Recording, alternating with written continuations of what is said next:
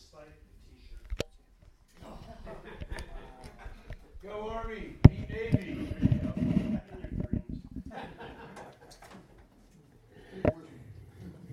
Yeah, I know Mickey will back me up. So, do I really need a mic? No. The reason I have one is because AM Basecamp, which is where we normally record the talk, the recorder failed, so they're recording this one. I'm not really supposed to be the speaker. I was actually hitchhiking on Old King Mill, and somebody picked me up and said, "Hey, can you come and speak to us?" So here I am. So learning the art of, just a little bit about me, actually, by the way. So I know several of you, but not all of you. Obviously, I'm here at VCC, have been since 1990. In the Navy, Mickey and I were both in submarines, although different places. He was a captain, I was a lowly junior officer. Left the Navy, left active duty, stayed in the reserves, and came here to work for Defense Intelligence Agency. Retired from there 2 years ago. So, and as I said, have been here at BCC since 1990. Am an older, or elder, I guess they call them elders, here, and have been, I guess, for probably 4 years. So, and so if there are any questions you have about the church or where we're going or the building project or any of that, feel free to ask me afterwards. Okay, so last week they talked about there's a succession of topics right now that you guys love because you're guys.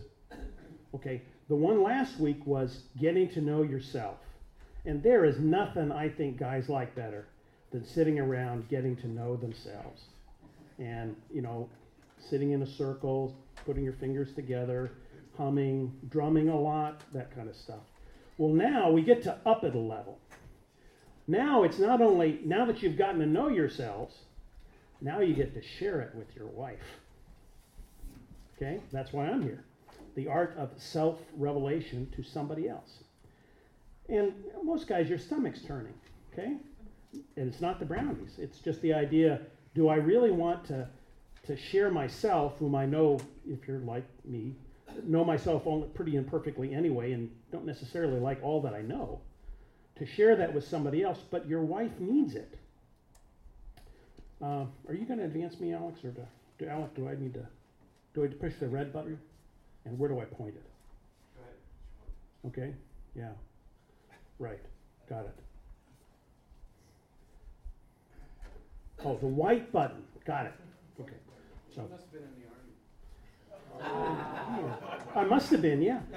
Yeah, I was trying to model it. That's actually very good.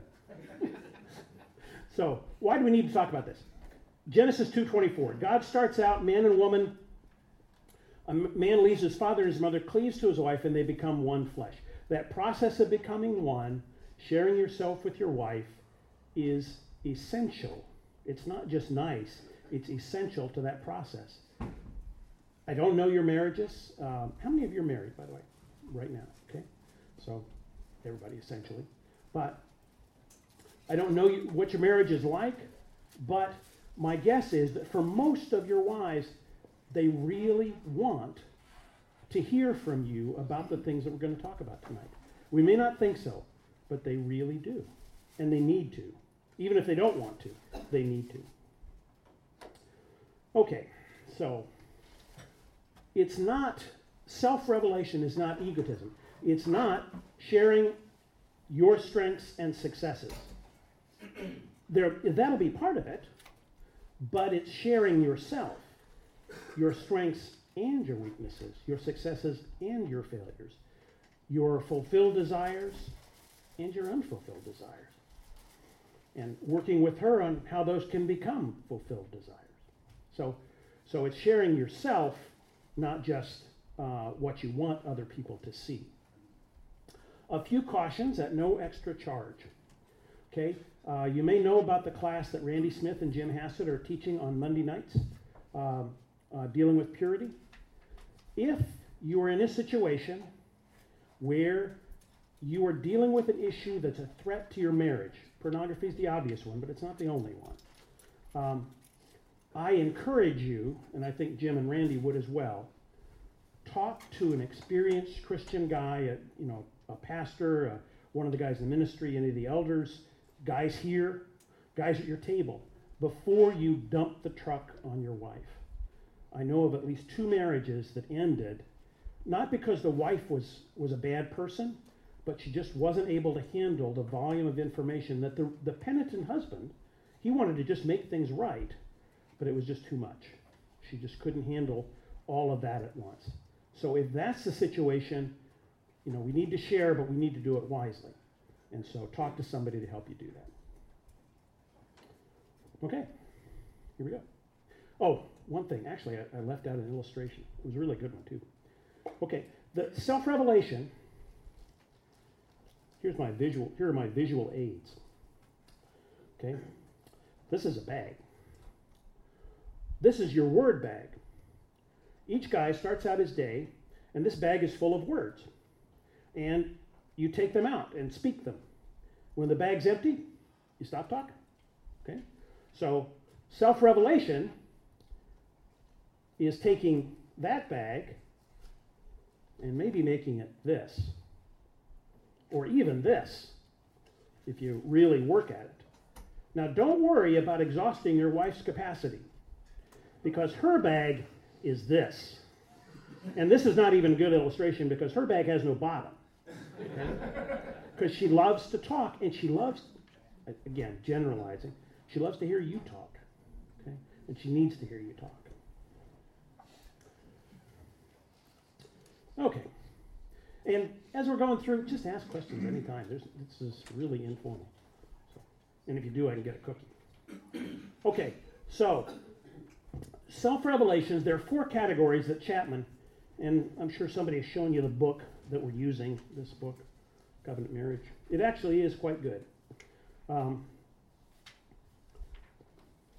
Love Languages is the more famous one, but this one is actually pretty good too, because it looks at marriage, as you've heard, I think, in an earlier lesson, as a covenant, not a contract.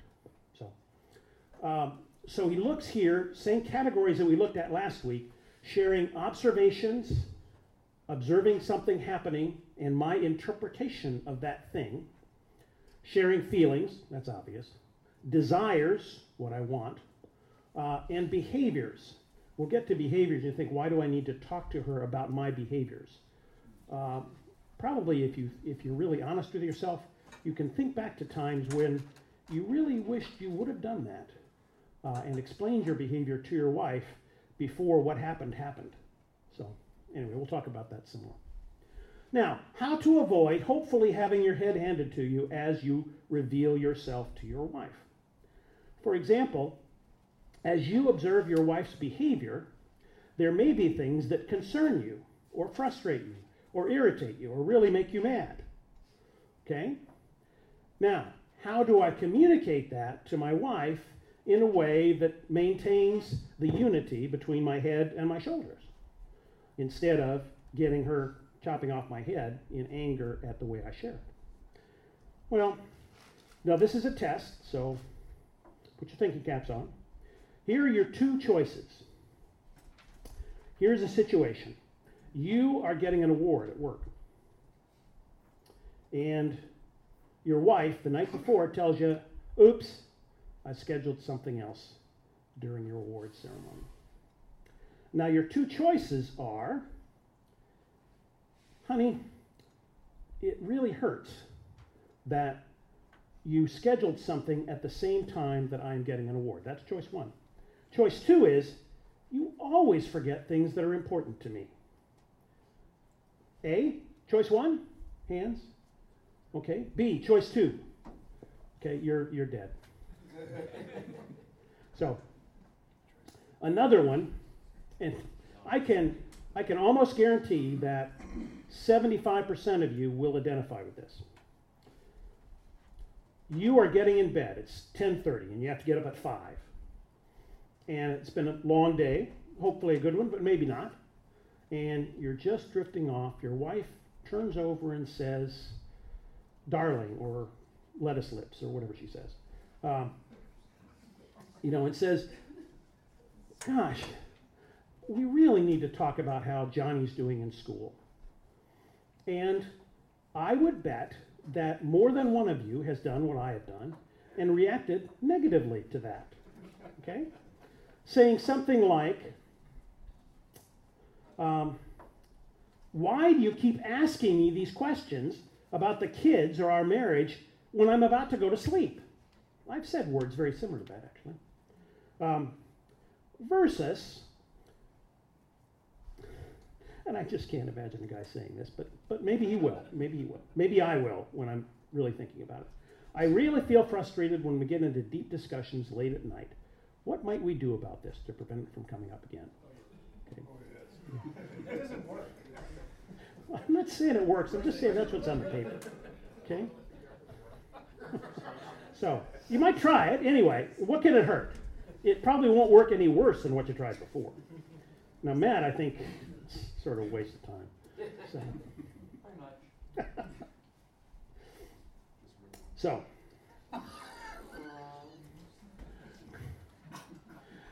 this is a worse crowd than the morning crowd. Morning crowd, at least people are tired, so they don't act up as much. Because their wives were talking to them at 10:30. Yeah, maybe. So, but keep a personal perspective, avoiding universal statements. Okay. Self-revelation for observations and interpretations. We've talked about some of this already. So, better is a dry morsel with quiet than a house full of feasting with strife. The beginning of strife is like letting out water, so quit before the quarrel breaks out. We are the guys. We are the ones who are supposed to be the sacrificial servant leaders in our household. The fundamental responsibility, not the exclusive ability, but the fundamental responsibility lies with us to keep that quarrel from breaking out.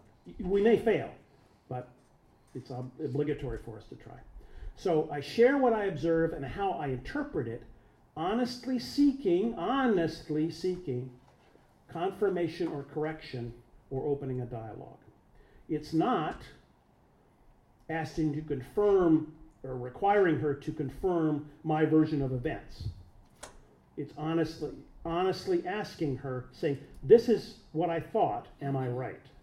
Words to that effect, however you phrase it in your marriage. And be willing to listen to, no, you're not.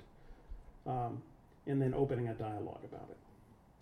We've already talked about the examples. Any questions on this one? Observations and interpretations. Okay, feelings. Again, guys, and Darth Vader does this, so why can't you? Luke, search your feelings. You know this to be true. Darth Vader's sort of your classic guy. If he said it, everybody else should do it too.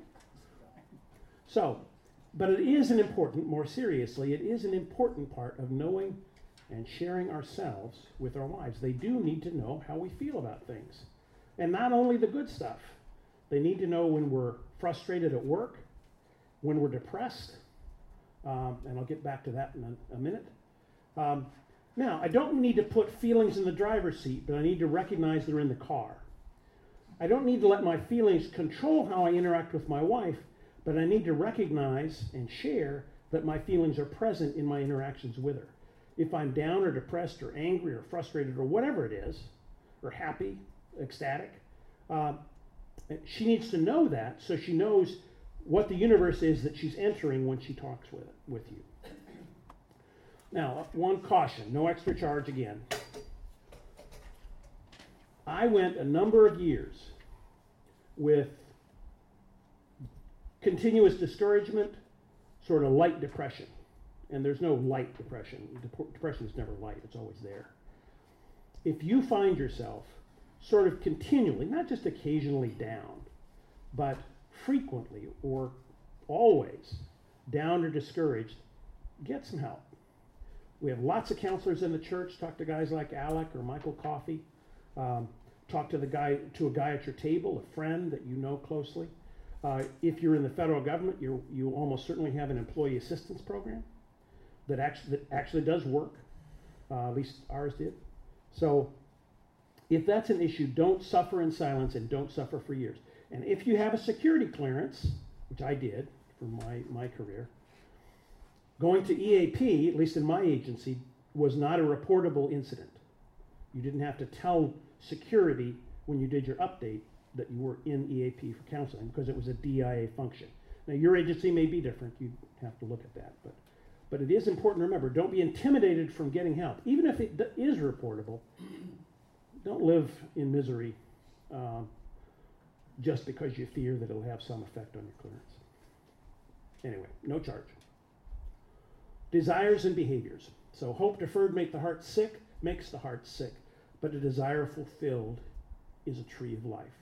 Desiring doesn't equal demanding. You know, I share my desires with my wife. It doesn't mean that I require her to then enlist in the army of those who are devoted to satisfying my desires. But it does mean that she knows it's a desire.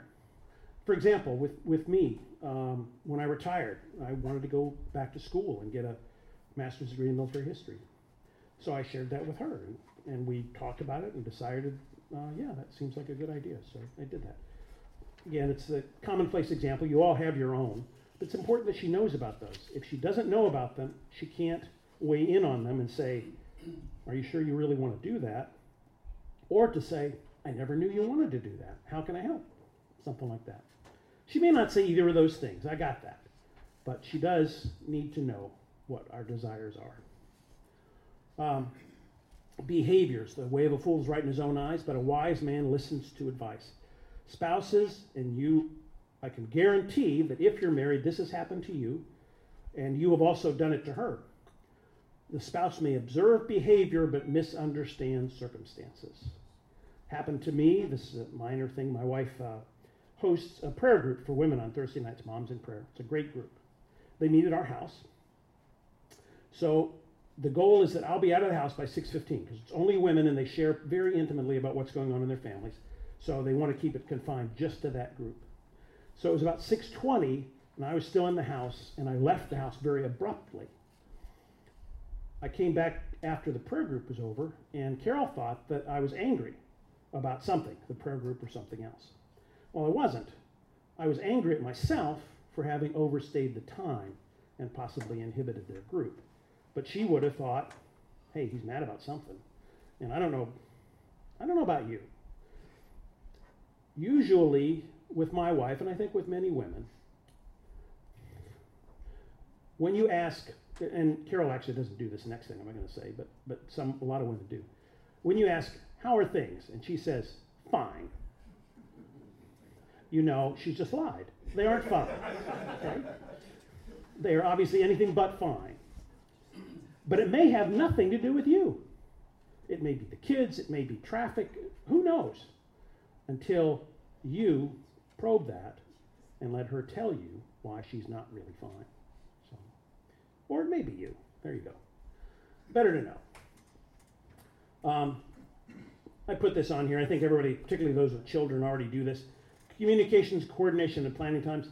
For us, we do it Sunday night, just do a calendar update. Again, probably all of you already do that. That's chapter 11. Chapter 12, and I'm going to give it really short shrift. It deserves more, but I'll cover it with you. And actually, next week, Dallas is speaking next week here too, right? Or is he? No, it'll be Paul, actually. We switched up in this class. Okay. Oh, that's right, because you guys are doing it in different order. So actually, Paul's going to talk to you next week about what I assumed he'd already talked to you about, but he hasn't. So chapter 12 is priorities. Now, priorities, probably all of us think, okay, so I'm going to ask you, what are your priorities? And did you ever hear this joke about the girl in Sunday school? And the teacher asks her, she's a second grader or something, you know, what's the little gray rodent that goes up in squirrels, or goes up in trees? And so she says, I thought it was a squirrel, but I know you want me to say Jesus. Okay? Because it's sort of the expectation. So when I ask you, what is your top priority, you're going to say, okay, he expects me to say God. And that's true, because he is supposed to be our number one priority. But we think of, what's our number one priority? We think of it like a seesaw.